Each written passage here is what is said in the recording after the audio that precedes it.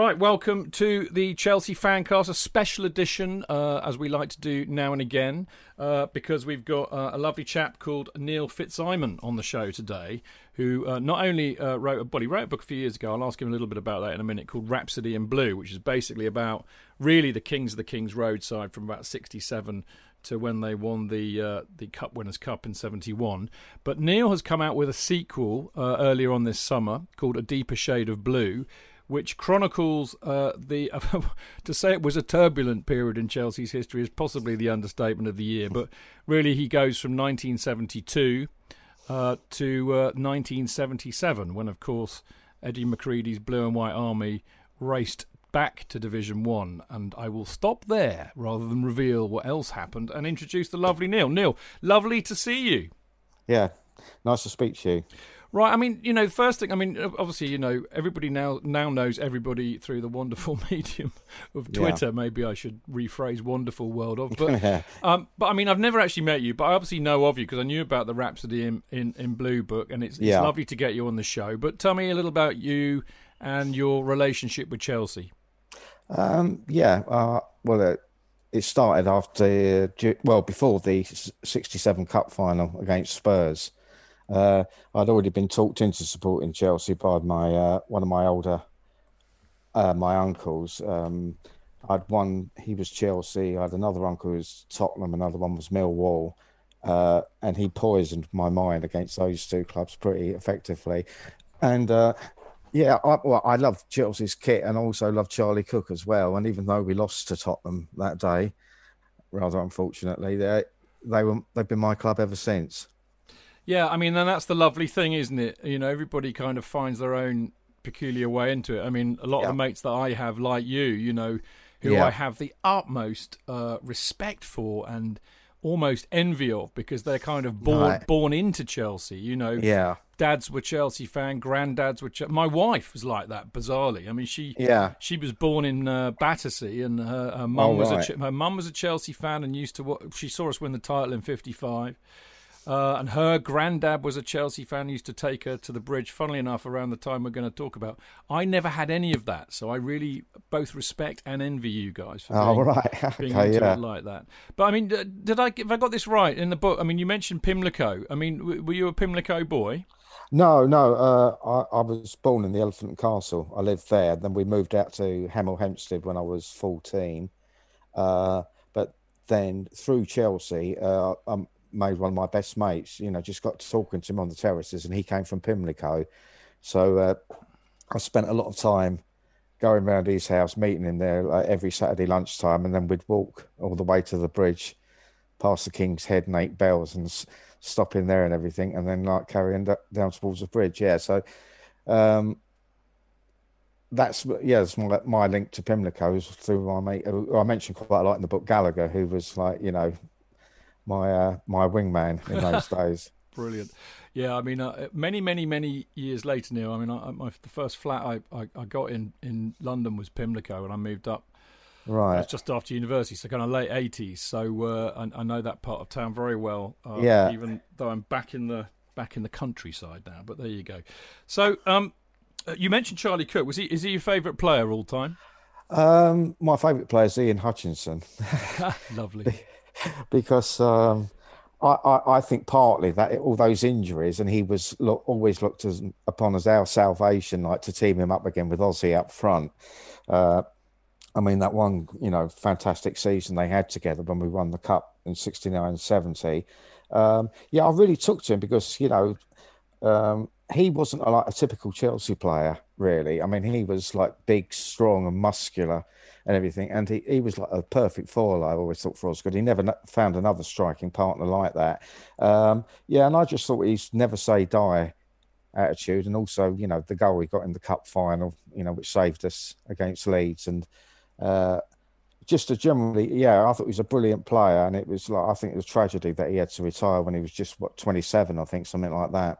Yeah, I mean, I think that's a brilliant choice, Neil. I love that, because so many people say Peter Osgood or Alan Hudson or Charlie Cook.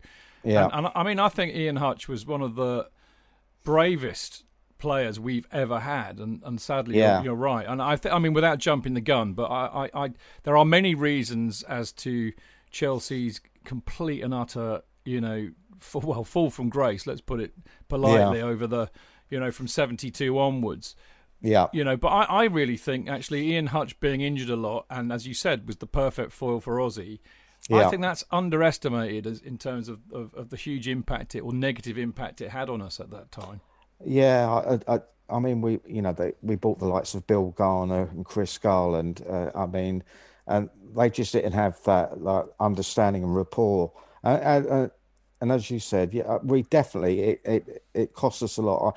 I mean, one of my worst memories back from those days is going to that League Cup final against Stoke at Wembley, which I didn't see coming at all. Though I'd been to Orient the week before when we blew a 2-goal lead, and I started having doubts during that week.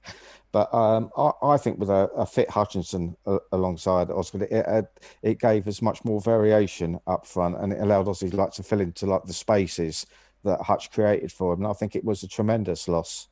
That from when was it? I think the injury started in February 71 against Southampton. He tore his cartilage, and then after that, it was just a litany of one injury after another.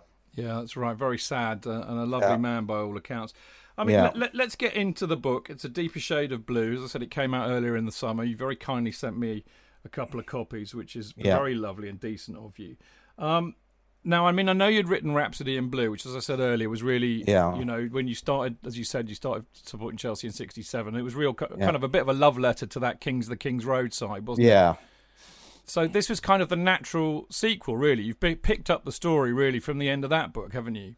Yeah, that's right. Yeah, the downturn of the club and what it meant. I mean, when I first moved out to Hemel Hempstead, it was like the beginning of it was late 1969. And I was strutting around the place then because and then when Chelsea won the cup in 1970, the kids I played football with, a lot of them. There's a couple of Tottenham supporters, most of them Watford, being out in Hemel Hempstead. And, I was really, bragging about Chelsea. And then I suffered years of abuse and ridicule after Watford got that money from Elton John. And we ended up as being like a mid-table second division side. So, I saw both sides of the coin. Well, indeed. I mean, I tell you what, one of the things I love about this book is... It in a sense it's different, which you might think is an odd thing to say, considering that so much has been written about this period in Chelsea's history. But Tim Rolls, who of course I suspect I know very well. Yeah, he's become in a sense, a real chronicler of both the Doherty era, the kind of post Sexton era. And now he's doing one of the Sexton era. Kelvin Barker did much the same with the 80s, of course. I mean, I think he's written the seminal piece on the 80s. But actually, this book, I think, fits in really well with Tim's books because Tim is a details man. He's a chronicler, I would say. Yeah. You've really, I think, managed to meld, all the history and the matches and what happened and the details of that, that only you can only have from being there. And by the way, I think you've got, like a lot of my friends, an astonishing memory, unlike me. But, right. But the other thing I love about it is it's also like a social history too. Yeah. Because you were how old were you in '72, Neil? I was 16. 16. 17, coming up to 17. Right. Yeah. So I mean, it's really a story about teenage years can be mental, and I think it's you've got a lovely element of that, and of course the playing football a lot as well. And what it was like to grow up in the '70s, which was a mad decade. Let's face it. It was. I mean, when Pitch Publishing got interested in this book, they'd read a couple of chapters, and they were a bit worried that the chapters that diversified a bit away from Chelsea, people might not be interested. But I decided I just didn't want to write a book that just was like, we won this game, so and so and so on. So I've read so many of those books, and I just was a bit sick to death of them. So I wanted to do like a Cider with Rosie type thing about what it was like to grow up in those days. And I said I wasn't going to back down to them. I said it will work. they agreed that now perhaps in a longer form, if it was interspersed, it'd be okay. And thankfully, yeah, it seems to have it worked out, because I think it's done quite well on Amazon. Both books have done quite well. Well, I'm very pleased to hear that, and it's well deserved. But I'm even more pleased to hear you took the Tom Petty approach and refused to back down. Yeah, I mean, I know you know your music, so I would imagine you know the Tom Petty story very, very well, which was very much the same. And I'm a great fan of that attitude. And it worked, absolutely, because it makes it different. And I tell you what, I could have, that long kind of, spiel I just gave about why I like the book, I could have done it in one word. It's personal, Neil. And that's what comes across. Yeah, that's what I wanted to do, because, as you know, as you said, there have been so many books that I've just finished a book about Holland now. It's Brilliant Orange, and yeah, it was okay. It was quite a good read, but as you said, I would like to have had more of his experiences in the book rather than just the facts and figures, which I know off by heart anyway, because they're one of my favourite teams, the '74 Dutch side. Yeah, so that's what I was trying to do, because I had some doubts about it, but my wife, Trudy, she said to me, there must be loads of other blokes out there like you who all went through the same experience, so just stick with that, and that's what I did. Yeah, I totally get that. I mean, in a way, Neil, you're preaching to the converted here, because that's absolutely what I love. And I mean, weirdly, a weird kind of parallel, I suppose, but that's kind of what we've always done on the Fancast. I'm not interested in just what happened in the games or the stats and stuff. And XG, if I ever hear that again, I'll probably punch Yeah, exactly. It's about the personalities and the joy we have of following a club. Or the despair. Right. It can be both. Got it. That's right. Yeah. Yeah, no, I mean, that's all part of it. It's like the visceral thing of going to a game and what it was like in those days. I mean, now it's a much more, what's the word for it? Sterile type experience than what it was back in the day in the 60s and the 70s, when, to be quite honest, you had to be really careful when you went to a game. I soon learnt to put my scarf under my Harrington or whatever I was wearing, Crombie, when I was outside the ground, travelling from Euston to the games, because that was the danger you had in those days, of being set upon by like stray bunches of Northerners waiting for easy prey. So it was a different era completely. Well, it was indeed, wasn't it? I mean, it's definitely the decade that fashion forgot, as we all know. Oh God, yeah. But I loved your description of the Technicolor, decade that was the 60s. And then when we got to the 70s, it was monochrome. And I remember when I moved up, I mean, I didn't move up to London until 84. Right. And you know what? Weirdly, that's how I remember it in those days. It just felt very monochrome. It was still, I mean, like places like Pimlico, there were still bombed out bits, it wasn't gentrified like it is now. That's right, yeah, because I think where Gallagher lived, I think it was Cumberland Street or Cumberland Terrace, something like that. And I went back there a few years ago to have a look around there, just for old times' sake. And as you said, it's been gentrified now.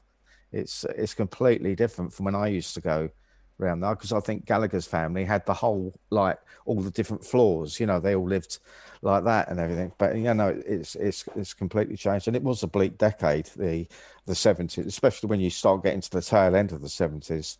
Yeah, absolutely. With Thatcher coming in, the winter of discontent, and then you have the miners' strikes, and I mean, all the trouble really started in the early 70s, like with Joe Gormley and the miners, when we had the power cuts and everything every night. You knew the lights were going to go out at 10 o'clock at night. It was a pretty grim time. Well, I think that might have been in 72, 73, actually. Yeah. I mean, I remember as a kid, I would have only been about 8 or 9 then, but I remember, candles everywhere, and very, very weird. And of course, you had like three channels on the TV, and that was it. Mad time. You were right as well. I mean, obviously, I wasn't really going in those days, but everybody I know who was always said exactly what you said. It was quite dangerous. Hooliganism had really kind of, I mean, having kind of really, I suppose, started in the 60s, it had taken on a whole different level, hadn't it, by the 70s? Yeah, I mean, I got set upon by Man United supporters at Euston coming back from a game. That was in March '69. I think I wrote about that in the first book. And then in January 1970, I received a kick in the back when John Hollins scored down at the clock end when we absolutely wiped the floor with them 3-0.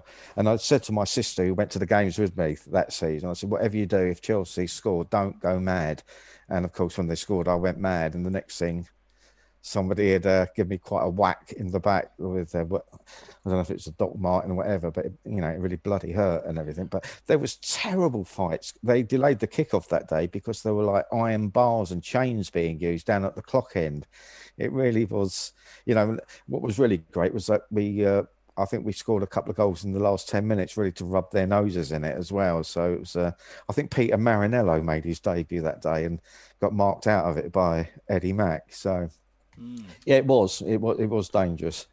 Okay, well, look, you start the book really, it's the 72-73 season, isn't it? Yeah. So, we're still, high on the fact that we won the FA Cup in 69-70 and then the Cup Winners' Cup in 70-71. In 72, of course, as you mentioned a minute ago, we lost the League Cup final to Stoke City, which, we were nailed on favourites for. Oh, we were. But nobody had an inkling, really, of what was to come, did they? I mean, we've got the East Stand's demolished and we start building the new East Stand. I mean, basically everything in the garden looked rosy for Chelsea on the outside, didn't it? Well, it did. I mean, and we started the 72-73 season quite well. I mean, we thumped Leeds on the opening day. I went up to Derby a couple of weeks later, and when they were the reigning champions, we beat them up there. I think in October we actually won at White Hart Lane, and then it started in the autumn of 72 that we started losing games. I remember I went to a game down at Southampton where we played them off the pitch and somehow managed to lose 3-1. And then we started looking, there was a vulnerability, I think, in the side that was creeping in. And by like Christmas and the New Year, I mean, we'd slipped right down to I think we finished 12th that season as well. I mean, we had good runs in both cups. I think we lost to Arsenal in the quarters of the FA Cup and unbelievably lost to Norwich in the semi-final of the League Cup, which was pretty grim as well. Yeah, but you could just see signs of the discontent there, and it didn't help having a ground where there was like all you could see was a railway track and a graveyard stuck behind it, and the players like in porter cabins as well. I don't know, there was an air of like despondency that was coming down, you know what I mean? And it was quite sad in a way because I'd only known like real success, and all of a sudden you just realise, that things were turning for the worse. Yeah, and as I said, it in a way that doesn't make sense because Brian Mears had this great vision for the club. Yeah. We were, as I said, we were still very high on the idea that we'd actually finally won a few things. But I think in a way, for me, that 72-73 season was really the beginning of the end, wasn't it? It was certainly the beginning of the end for the Kings of the King's Road side. I mean, you mentioned the semi against Norwich. That was the fourth time in 14 months we'd lost a cup tie when we were absolutely nailed on favourites. Yeah, that's right. And that was the last semi-final, major semi-final we'd had for 12 years. Yeah, I think when we played Norwich, we were due to have played them the week before Hutch's comeback on the Saturday, but that was rained off because I remember I was going to go to that game, and then Hutch came back on the Saturday and we beat Norwich 3-1 and he scored 2 goals and it was like the prodigal son returning. And then we played them on the Wednesday night and somehow contrived to lose 2-0 to them. Then I think there was that in the return game, the fog came down when we were losing 3-2, but they replayed the game and then I think we lost 1-0 in the replayed game. That's right. And as we were saying, I mean, it was our worst finish since '62. I mean, I think that, as you said, from spring onwards, we were in relegation form, weren't we? Something like one win in 10 was the worst run under Sexton at that point, I think. Yeah, I remember going to a game in the spring of '73 when we lost 3-1 at home to Stoke. I think a player called Tommy Ord scored. I never saw so much more of him.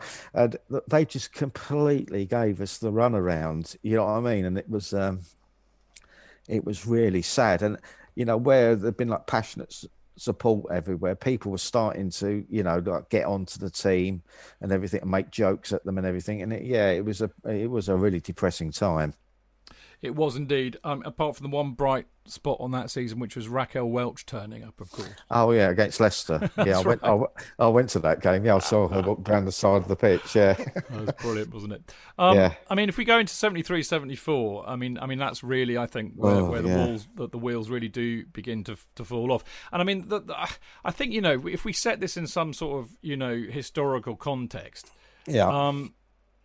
You know, it's very easy to say, you know, everybody goes, oh, well, you know, the players like Osgood and Hudson threw their toys out the pram and it was all a bit, you know, toxic in the dressing room. But I think, you know, I mean, the other thing is people like Eddie Mack, you know, some of the older players that had been very much part of the famous Kings of the Kings Road start were really getting past their sell-by date. Yeah. And actually, you know, if we look at it now with a modern lens, we could say, well, you know, what we needed, Neil, was to spend some money on rejuvenating the side. We've got these brilliant youngsters coming through, like Ray Wilkins, Gary Locke, Swain, Mickey Droy. We just need to, you know, maybe buy 3 or 4 players, replace some of the older players, and we go again. But of course, we couldn't, could we? Because financially, we were absolutely stuffed. Yeah, absolutely. Yeah, broke. I mean, that the East Stand almost put the club out of business. I mean, it was considered a white elephant for years. I mean, when it finally opened, in 74, 75, I mean, that season ended in relegation. Looking at it in a modern way, that's what we needed to do. You know, I think Eddie Mack by 73, I don't think he played in that season. If I remember rightly, I think 72, 73 might have been his last season. And it was looking tired. And also, I think the problems with Osgood had been going on for some time. I mean, you know, from that transfer listing in August 71. And I think Sexton was a little bit uneasy with players like Hudson and Cook and Osgood, who I think he saw their talent and couldn't quite understand why they only turned it on in some games, like, and you know, big match players. But that was definitely, that 73-74 season was utterly miserable. Yes, it was. I mean, you know, I think the reality, as it often is, isn't it? It's never just one thing, is it? It was just a kind of I think we had a perfect storm of stuff going on. You know, obviously Ozzy and Hudson were not happy campers. Yeah. Some of the side were getting past their sell-by date. The youngsters that were coming in, whilst good, were untried. We had absolutely no money, couldn't really buy anybody. No. And as you said, Sexton had an issue, I think, didn't he, with managing certain talents. Egos, I think, is probably the best way to put it. Yeah, that's right. Well, I think I mean I said that in the book A Deeper Shade of Blue. I find it a bit rich that he accommodated Stan Bowles when he went to Queen's Park Rangers. I found that a real strange one because, you know, Stan was no saint, and we all know about that. He liked to go, you know, down the bookies and everything, and he was a bit of a loose cannon. But, you know, I'd have loved to have seen Stan Bowles at Chelsea, to be quite honest. That he accommodated him, and I just found it a bit, and I found it a bit rich when he came down a few weeks after we'd got rid of him, and QPR murdered us 3-0 at the bridge with like David Webb in the side as well. It was quite a chastening experience. Yeah, I mean, I often think about this season, and certainly the next one is you know, because I mean, you know, by the end of this season, Ozzy goes to Saints, doesn't he? I think in the spring. Hudson's gone to Stoke, so they've made, you know, just over 500 grand selling those two. But it seems to me that the whole dressing room has completely lost it. Sexton gets sacked, doesn't he? In October. October 74. I think when we lost 1-0 at home to Wolves, that was his last game in charge. Yeah, I mean, it seemed a crazy decision really to let those two go. You know, earlier that year, and then back the manager, and then sack him a couple of months into the new season. Yeah, it was really, really odd, wasn't it? I mean, Rick Glanville sums this season up, I think, absolutely perfectly. He says, systemic dysfunction, anarchy, and chaos. Yeah, it was. Yeah. It kind of sums it up, doesn't it? Beautiful. Yeah. I know. I remember, I mean, going back to 73, 74, even Hutchinson was put on the transfer list by Dave Sexton for going on holiday with Ozzy without telling anybody, and then he was quickly taken off the list when he came back because he scored. I've described it in Rhapsody in Blue, one of the best goals I've ever seen at Chelsea. And there was only about 9,000 people there, and it was a midweek game during the the power strikes, and he scored in a 3-0 win. He hit a volley like a bullet past the Burnley keeper, and it's just a shame that there's only 9,000 of us there, because they were playing the games at about 2 o'clock in the afternoon or something, because they couldn't use any floodlights and everything. And I met Gallagher there, and it was such a fantastic goal. And I think a couple of weeks later he took Hutchinson off, but I just thought, who's next? Because we'd already lost Charlie Cook and Paddy Mulligan to Palace, which was a catastrophic decision, I thought. Because, I mean, you look back now, and I think Charlie was barely 30 years old, and just to offload him like that was almost unbelievable.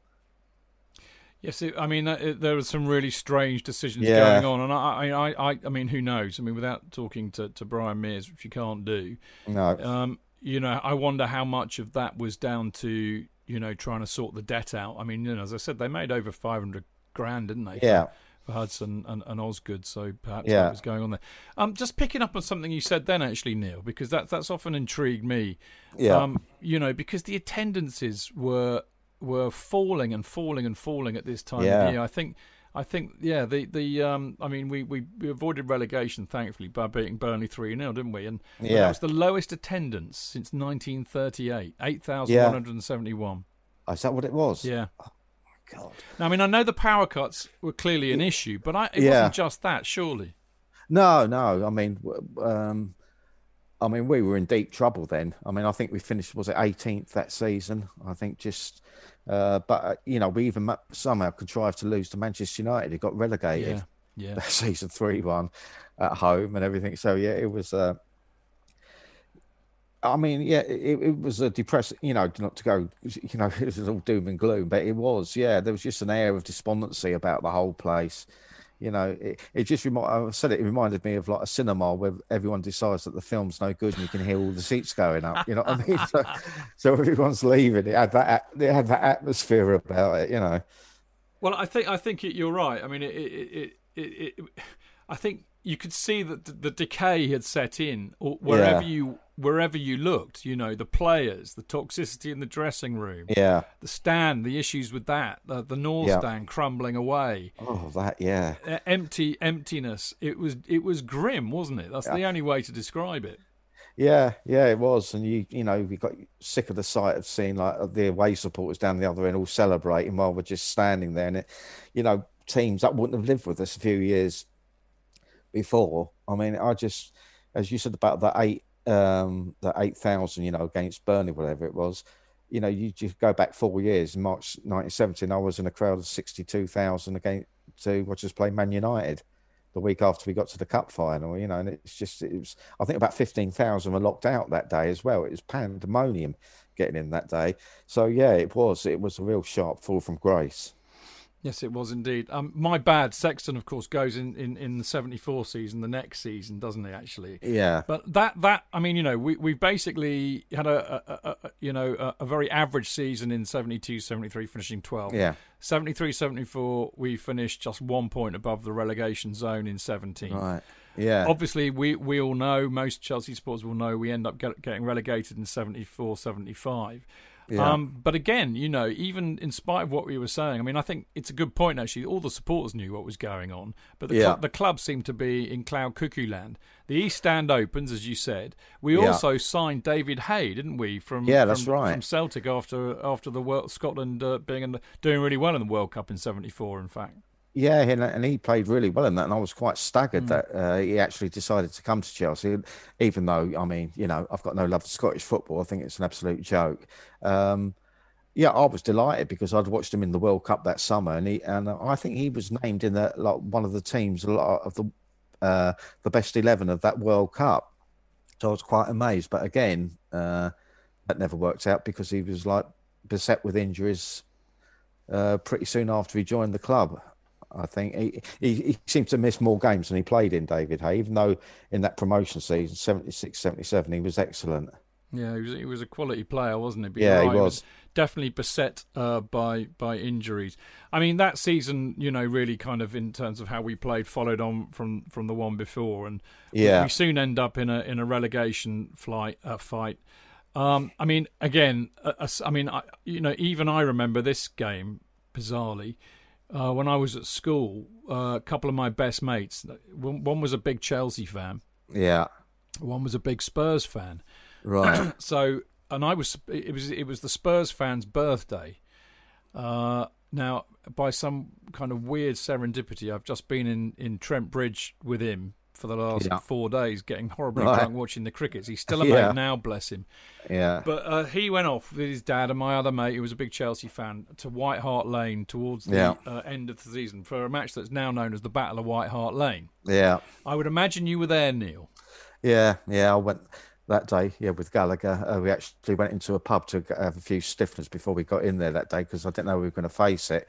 We actually saw the Chelsea team coach go past us up the Seven Sisters Road that day, and I always remember seeing John Hollins just sitting there, looking really miserable, and I didn't know that he'd been dropped that day. In fact, I don't think he ever played for Chelsea again after that. I think Ray Wilkins, that was his first game as captain.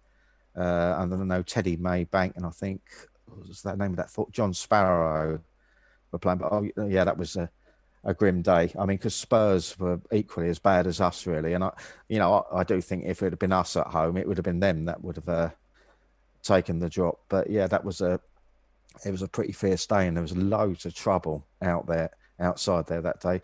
But I don't know if you've read it in the book. Jack Taylor, the referee, was actually in our compartment on the tube train. Brilliant. Coming back, which just seems, almost incredible now. But I turned to Gallagher and I said, "What do you think of the referee today?" And he, I won't repeat what he said. I said, "You think that?" I was, and I said, "You'd tell him that." He said, "I really would." I said, "Well, he's just standing over there. Go and tell him."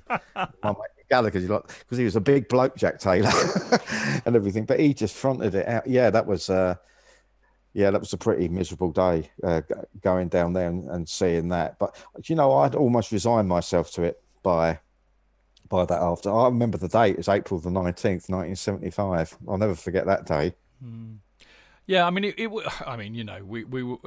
I think us, Spurs, and there was another London team, wasn't there, that was locked up in this relegation battle. Who was it? It might have been Arsenal, actually. They were in and around it, weren't they? I mean, they finished 16th in the end, but yeah, because we beat them at Highbury that year. I remember that because I went to that game. I think it was over the Christmas that year. Because I think West Ham won the cup, so they had a pretty decent season. But it was a straight shootout between us and them, wasn't it? But thankfully, it's all come good in the end. And I'll take the relegation over what we've achieved in the years since that. Well, there is that. I mean, it was just mental, and again, it seems to me to be, kind of almost emblematic of what was going on at the time. The gates were locked before kickoff. Jack Taylor, I think he delayed the kickoff. There was loads of fighting on the pitch, kung fu fighting on the pitch. I always remember that. Yeah, that's right. Yeah, there's footage of that, isn't there? With all the kids with their silk scarves tied around their wrists and everything. And I honestly, Neil, I am a lover, not a fighter. I mean, and I would be about as useful as a piece of fudge in a fight. But I remember as a 10-year-old. No, it'd have been 9 at the time. I think these two mates had gone up there, and I don't know why I couldn't go now. But anyway, and I remember watching it on the news because it made the news, the 6 o'clock news, and there was a part of me that was like really jealous that I hadn't been there because it looked absolutely mental. And as a 9-year-old, it looked exciting. What can you say? Because I think we had the Park Lane end that day, Chelsea.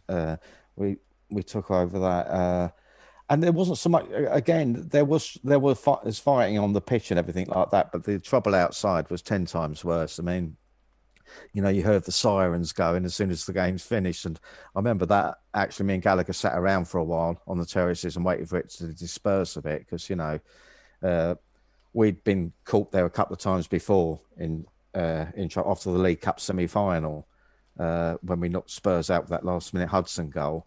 I saw somebody push through a plate glass window and I thought, no, I'm going to wait this time and let all that mob go.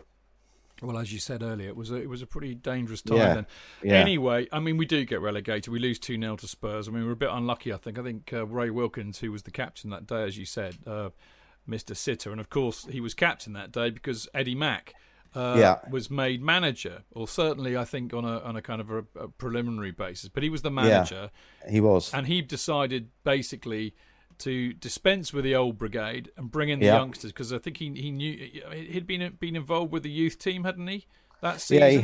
Yeah, he had. Yeah, and I think that was his first thing. He dropped. I mean, one of his mates from the glory days, John Hollins, Kemba went. I think Chris Garner most probably left by then. I think they both ended up at Leicester. I've got a feeling that perhaps he might have saved us if we'd have made the change earlier.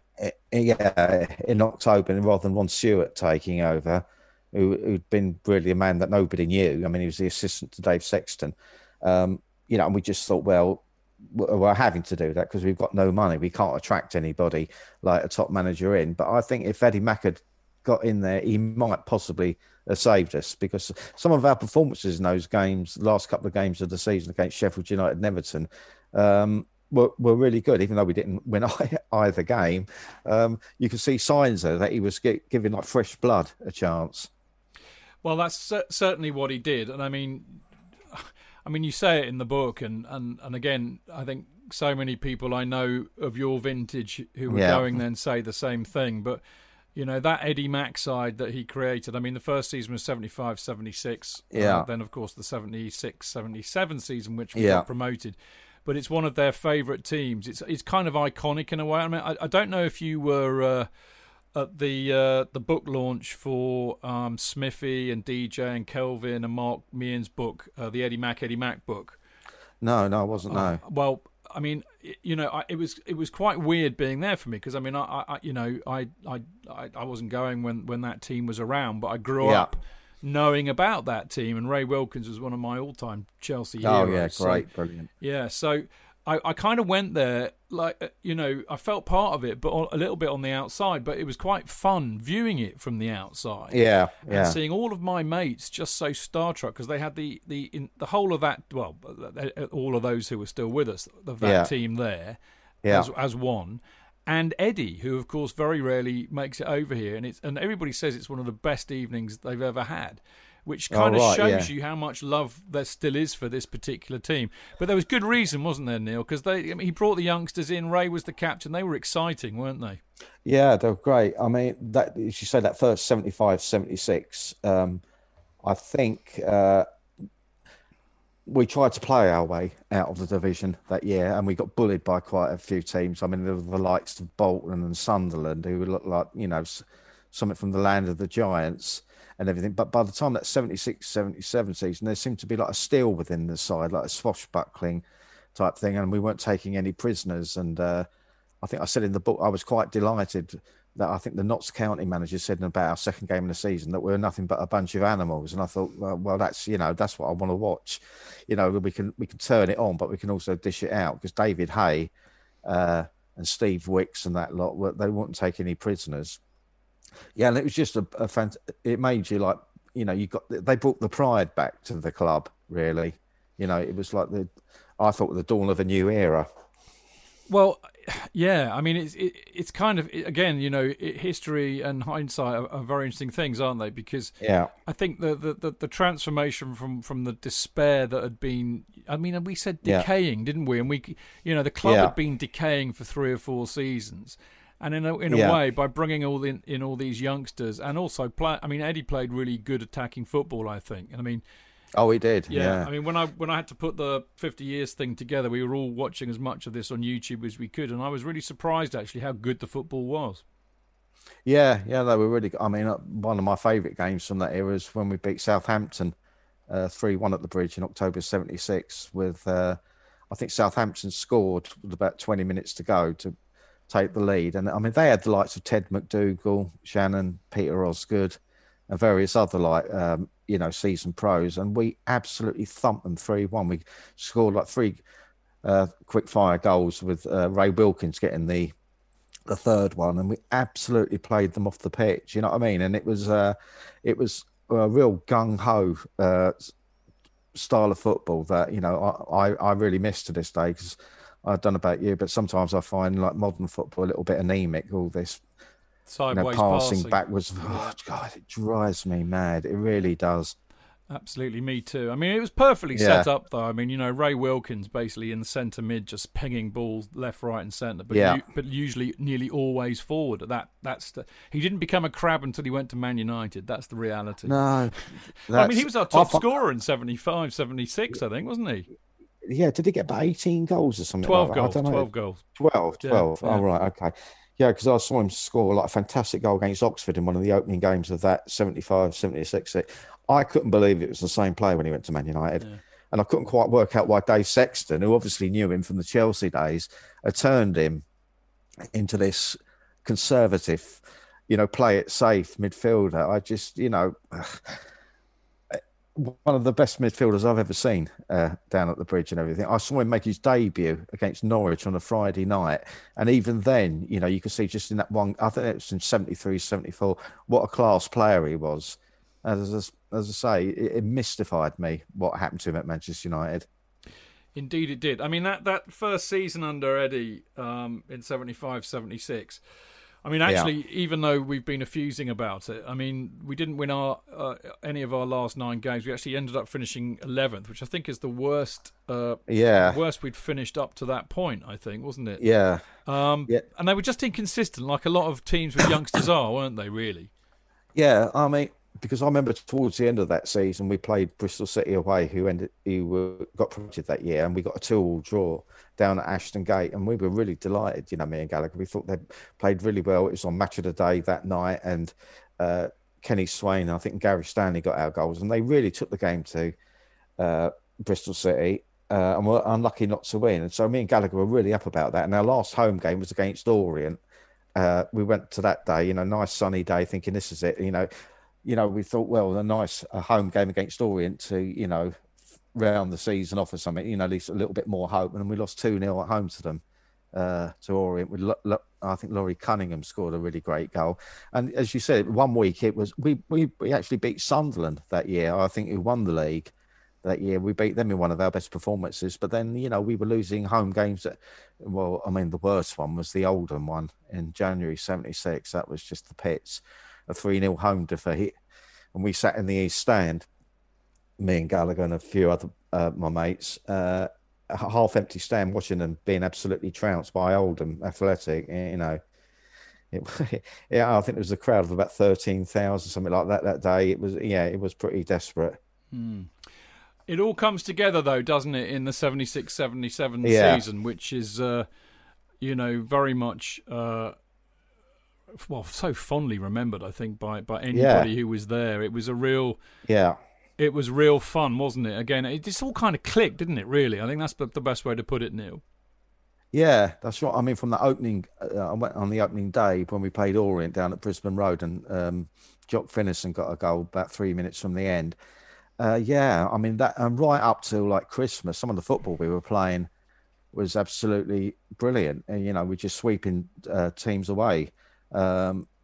We faltered a little bit slightly in the new year, and that's when he brought the likes of Charlie Cook back into the side, and Ron Harris came back, and Benetti came back in goal. Because the one thing about that season was that when we did lose that season, we got absolutely murdered. I think Millwall did us 3-0, Luton did us 4-0, and Charlton did us 4-0. So I could see why that Eddie Mack brought in some of the old stalwarts just to get us over the line at the end. I mean, we went up quite safely in the end, but I mean, I was starting to get a bit nervous, as you always do, that after all this brilliant football we played, we'd miss out yet again.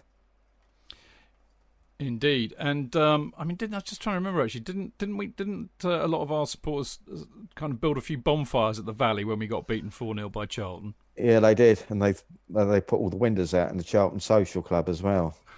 Unbelievable. And I remember coming back on the overground train back to is it Victoria from there, and someone was pulling the communication cord every 5 minutes, and a 4-0 defeat, and all of us wanted to go home. Yeah. But some, like Charlie, thought it'd be like a great laugh just to keep on stopping the train every 5 minutes. There's always one, isn't there? Yeah. I mean, I mean, that's the other thing, really. I mean, maybe you would have a more definitive view on it than me, but in a sense, it's kind of 75, 76, 77 were really our away support suddenly, Yeah.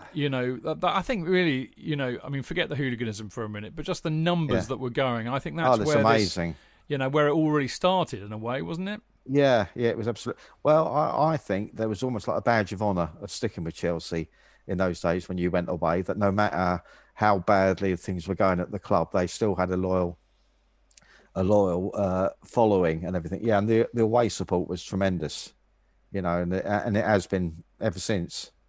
Really, even before that, it was great, to be quite honest. I mean, I went to the cup final at Old Trafford in 1970, and that was quite amazing. The Stretford end packed with, I don't know how many thousands of Chelsea. And of course, there's that famous day I was behind the goal when Kerry Dixon got that goal against Arsenal in '84 at Highbury. I think was it about 20,000 Chelsea supporters behind that goal? Yeah, it was. That was unbelievable. Excellent stuff. I mean, did you go to Athens, by the way? No, I didn't. No, my dad wouldn't wear that one. That was a bit too much. I'd got it in the neck in the semi-final when we played Man City because our train broke down, and he blamed it on me for turning up in the early hours of the morning, which I explained that our tube train got stuck at High Street Ken and it wouldn't move, and it was quite a warm evening. But somehow, he was blaming me. So yeah, I'd have loved to gone to Athens, and I unfortunately had to suffer it listening to. Well, the game wasn't even on the radio. Yeah.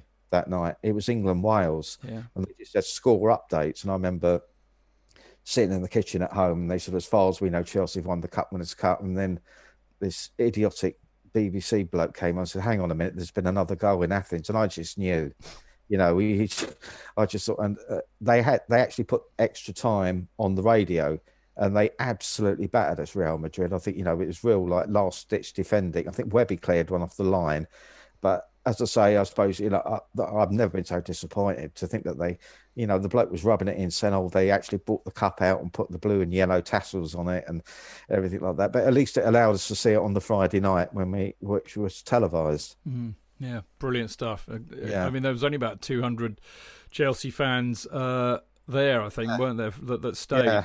But it's a bit like the Sex Pistols gig at the Free Trade Hall in Manchester. Now there are about 200,000 people who say they were there, I think. But yeah, that's right.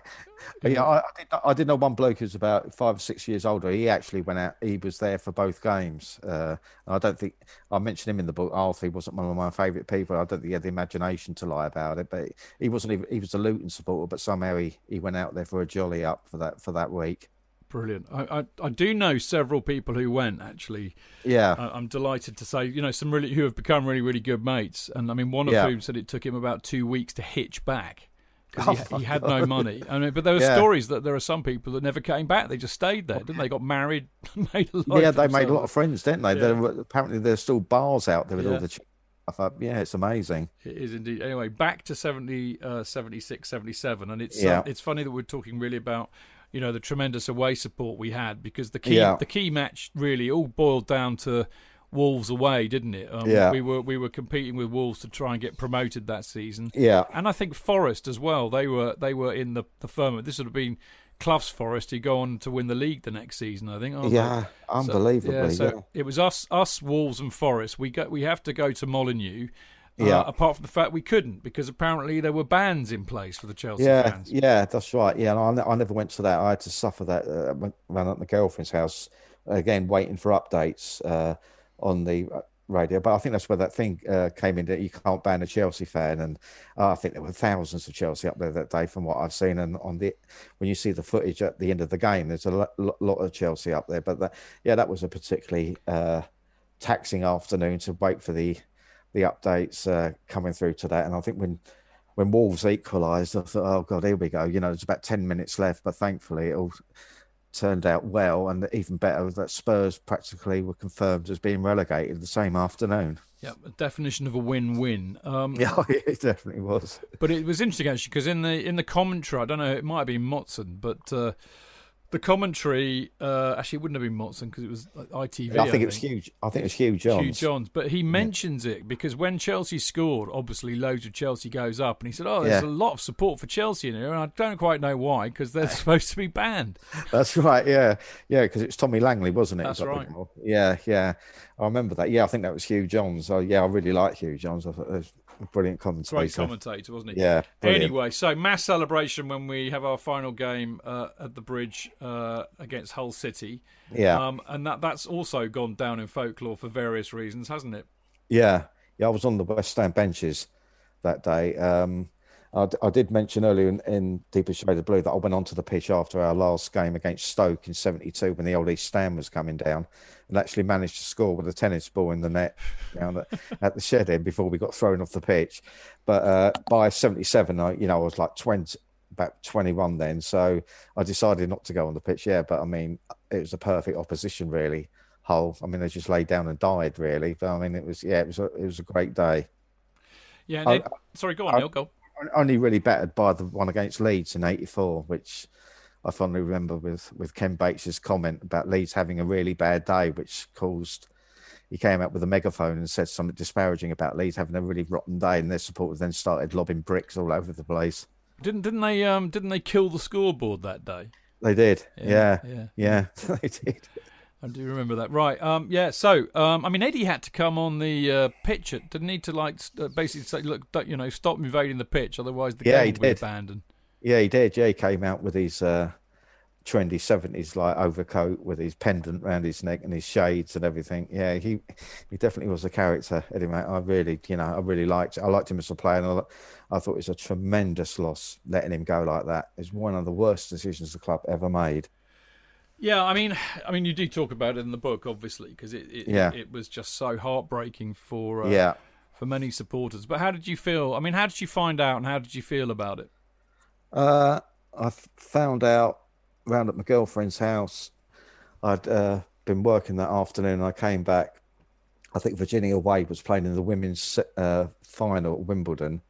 And I wanted to see how she'd got on. And I just picked up the local newspaper, which really just dealt with Watford, about their trials and tribulations, which I wasn't a bit interested in. And I just saw in the stop press down the side, Eddie McCreadie resigns as Chelsea manager. I just couldn't quite believe it. It's like a bit that's made that season almost like bittersweet, really, because we know what's coming at the end of it. And it ruined it. It didn't ruin it. I mean, great that we're back in the first division, but I did have worries then that when Ken Shellito was appointed, because Eddie Mac, I don't know, he was a bit like in the Tommy Docherty mould, wasn't he? He'd make brush comments that we're going to terrify the first division, and that just went out of the club. And it was a real blight on that season, I thought. Well, it was like the death of hope, wasn't it, in a way? Because, I mean, we'd played such great football this season. It really clicked. Yeah. You got all these youngsters, Ray Wilkins as the captain. It was all looking very, very good. Yeah. And as you say, when Eddie goes, you kind of knew that was that's that really. And I mean, it's kind of lovely to talk about these things in a hypothetical way. But I mean, how do you think we would have done in the first division the next season if Eddie had stayed? I mean, I don't. We survived that first season, didn't we? After he'd gone, I think we might have finished like mid-table or something like that. It was the passion was missing from the club as well, and there was a different style of play the following season. I say it's hypothetical. I'd like to think that swagger that he'd instilled in the club would have seen us through games. There were signs of it that following season. Of that, we absolutely murdered Liverpool in the FA Cup, knocked them out of the cup, and then we beat them. What people forget, a few weeks later, we beat them 3-1 down at the Bridge when Tommy Langley scored an absolutely fantastic goal against them. So there were signs there, but I mean, I think it would have been difficult to have improved it that much without making a few signings, really. And of course, we still had no money. I mean, I think we were 3 million in debt at the beginning of this season. I think a lot of people thought that either we got promoted or we'd go bust. That's right. Well, yeah, I want 76, 76. Yeah, because I write in the book about in the summer of '76, just seeing a news board outside like Chelsea face extinction and everything, and I mean, the thought of that, your club's not going to be there anymore. But I mean, me and Gallagher, we had an emergency phone conversation that night, and we decided that if they went out, of business. That was it. I was never going to nail my colours to any other mast. So, you know, that's your club and that's it, you know. So it was, it's a horrible thought, you know, and the jokes that you were having to put up with from, you know, people that you'd been laughing at when they were laughing at you. It was, yeah. But thankfully, you know, we got through all that. We did indeed. I mean, it's interesting actually, just picking up from what we were saying about how well might we have done. I mean, if you think about it, you know, we came second in the second division this season, 76-77. Yeah. Wolves got promoted in first; they were champions. Yeah. Forest were third, and they went up.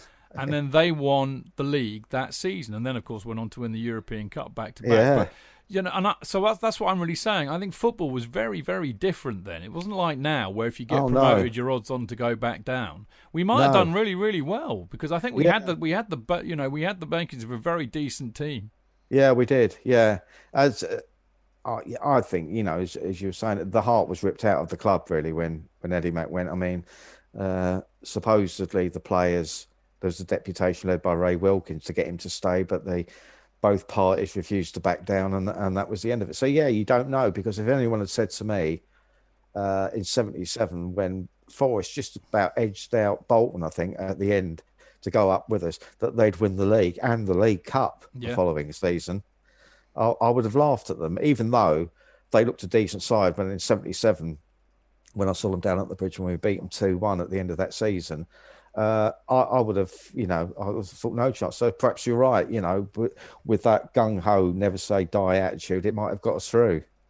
Well, we'll never know, will we, Neil? And that's the kind of joy of it in a way, isn't it? Yeah, that's right. I mean, you know, turning really, well, you know, I say turning to the book, but the book is your journey, you know, through those 4 or 5 seasons. But yeah, I mean, I'm sure I know what the answer to this is going to be, because everybody I know of your vintage will say the same thing. But favourite season or favourite matches from that period, favourite experiences? The 69-70 season, definitely my favourite, still is. And I still consider that to be the Chelsea team. I mean, I could just go like Bonetti, Webb, McCready, Hollins, Dempsey, Harris, Cook, Hudson, Osgood, Hutchinson, Houseman. I don't even have to think about it. You know, not forgetting Tommy Baldwin, who played in the final, you know, because Hudson was injured. Yeah, I mean, my favourite game was the Bruges one in 71, which I think a lot of people go back to that night. Just a fantastic evening. I've never heard the noise like that at the bridge. You know, up till then, it was just an amazing night. The way I was on the West Stand benches as well that night, and it was just an incredible atmosphere. And then of course there was extra time in that game when I think we got 2 goals in the last period of extra time to take, and I got into trouble again because my dad said I was out too late, you know, even though I said it was Chelsea's fault, you know, blame them. Yeah, that was definitely my favourite game in those days, I would say. Well, it's interesting, isn't it? Because, you know, we've just done the 94-95 season, and of course, yeah, it's very interesting talking about that Bruges game in that cup run and how it compared to the one in 71 and 71. Yeah, you know, it's very interesting. I mean, you know, as you said earlier on, you were 16 as we went into the 72-73 season. So, you know, in some respects, those are the best kind of years of our lives, from like 16 to 21. You know. Yeah. I mean, what was it like? What's the overriding memory of that time for you? What was it like for you growing up through that? Well, I think it was. I'm glad that. I mean, I was a little kid in the 60s. I grew up with the Beatles. You know, if you're talking about like the social side of it, and there just seemed to be something exciting happening every week. I mean, even as a little kid, I realised something was going on. You know, and then when you got to the 70s, what with the football, the interest in football after our World Cup win in '66. It was a brilliant time for football and for music as well. I mean, you know, the likes of Bowie and people like that. And I was brought up, I feel sorry for it sounds like an old boy now, but I feel sorry for the rubbish they have to put up with now. And what I was brought up with, I think we definitely saw the best of both worlds in those days. Yeah, I mean, it's interesting, isn't it? Because, I mean, you know, I was 16 in, let me think, 81. Yeah.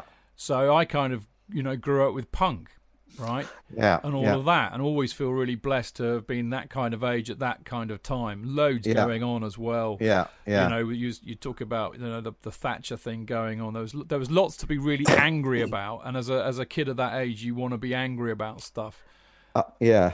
I mean, I was really into Elvis Costello. I mean, I've worked with his drummer last year. Oh, Pete really? Thomas. Pete Thomas.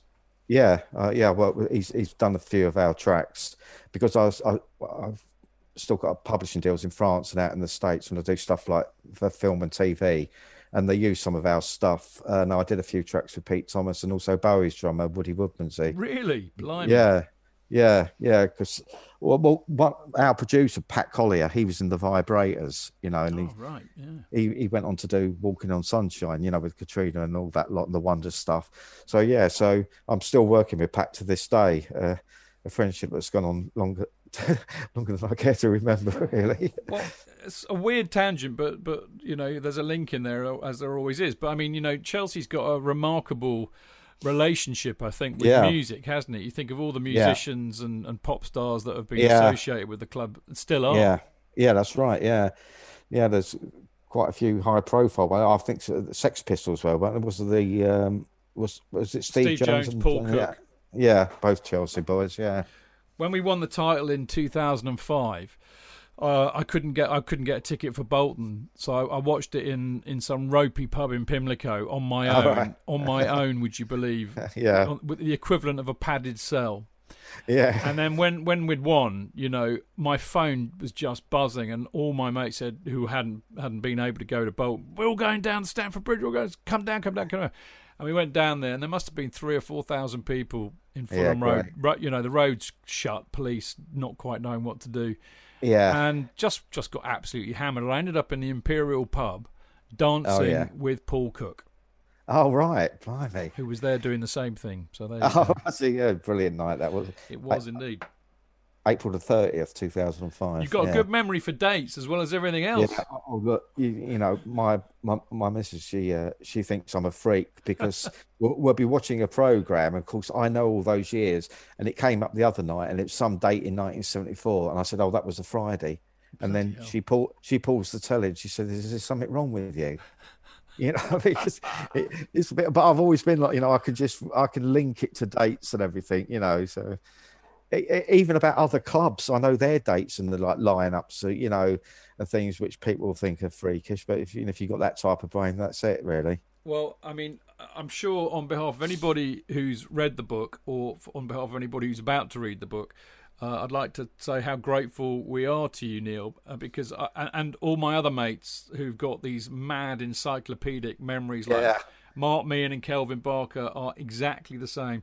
Because I can't. I mean, if you asked me the last Chelsea game, I went, well, I'll tell you what, in 2 weeks' time, ask me what happened against in Chelsea for Palace, and I won't remember. No. I mean, and I'm useless. So thank God for people like you and Kelvin and Mark for having such great memories and then putting it down in books so that we can be reminded of it, because it's a very apart from being lovely reading, because they're really great books. It's a really valuable service you provide as well. Yeah, I'm starting on a third one this month as well for Pitch Publishing, and that's going to take in the John Neal side. It's going to go on from we'll cover like the period from 77 through some really dreadful years, and then like the rebirth, like the 82, 83, then 83, 84, which were like completely polar opposites of each other, when we just missed relegation and then got promoted. So yeah, I'm starting that for Pitch this month. Well, I'm so glad you. I was going to ask you that anyway. Funnily enough, because it's kind of glaringly obvious in a way that it has to happen. Yeah, that's because right. you've got to 77. Yeah, and I mean, I know because we've just done all these 50 years shows. In fact, actually, because as I said, I've been re-releasing them, and I think I put up the 78, 79. Yeah. Episode. Yeah, I saw that. Yeah. And I think, what did I say?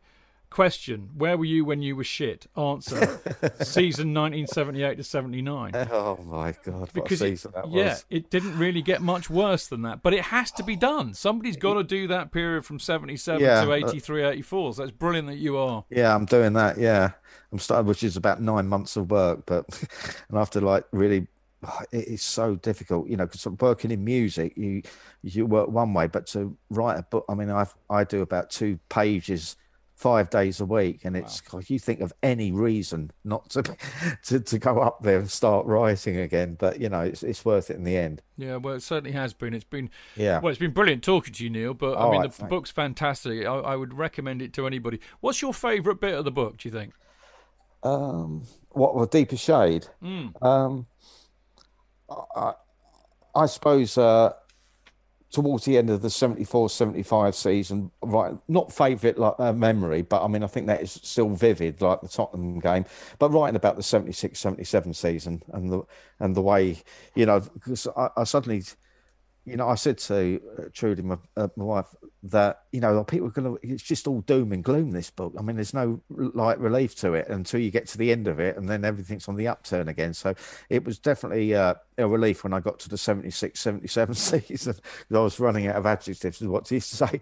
To you, how bad we were during those times. Well, indeed. Well, if you'd have finished at the whole match, you would have definitely had a happy ending. But you can't do this book without saying what happened next, which is Eddie going. So yeah, that's right. Yeah, I do get that. Now you can get this and Rhapsody in Blue. So you get Deeper Shade of Blue and Rhapsody in Blue from Amazon. Yeah, that's right. I think it's all over the place. Yeah, Pitch, they've got it. I mean, it's been selling around the world as well. I mean, I think they've done quite well with it. I mean, I suppose they must have done fairly well because they've commissioned me to do another one for them as well. So yeah, that's really good news. And as you say, I don't think anyone's really covered that period of time. Then, so yeah, I thought I'd give, and also it's going to be along the same lines. So I'm going to do the social history as well and what I was up to, because I think that adds a little bit more, depth and first-hand experience. I don't think you can beat it, Neil. As No. we were saying, I mean, anybody can write a book that. Well, actually, that's not true. But I mean, Tim, as we know, does just an unbelievable job on chronicling what goes on. But you have to be really good to do that as well, I think. Yeah, but I think you can't beat the personal approach. Is what you've done. No, I mean, I took part in the crowdfunding for Tim's book, Sextant, and I also got a few Christmases ago. I got Doherty's Diamonds, and that one, which I thought the research on that was unbelievable. I just don't know where he got it from.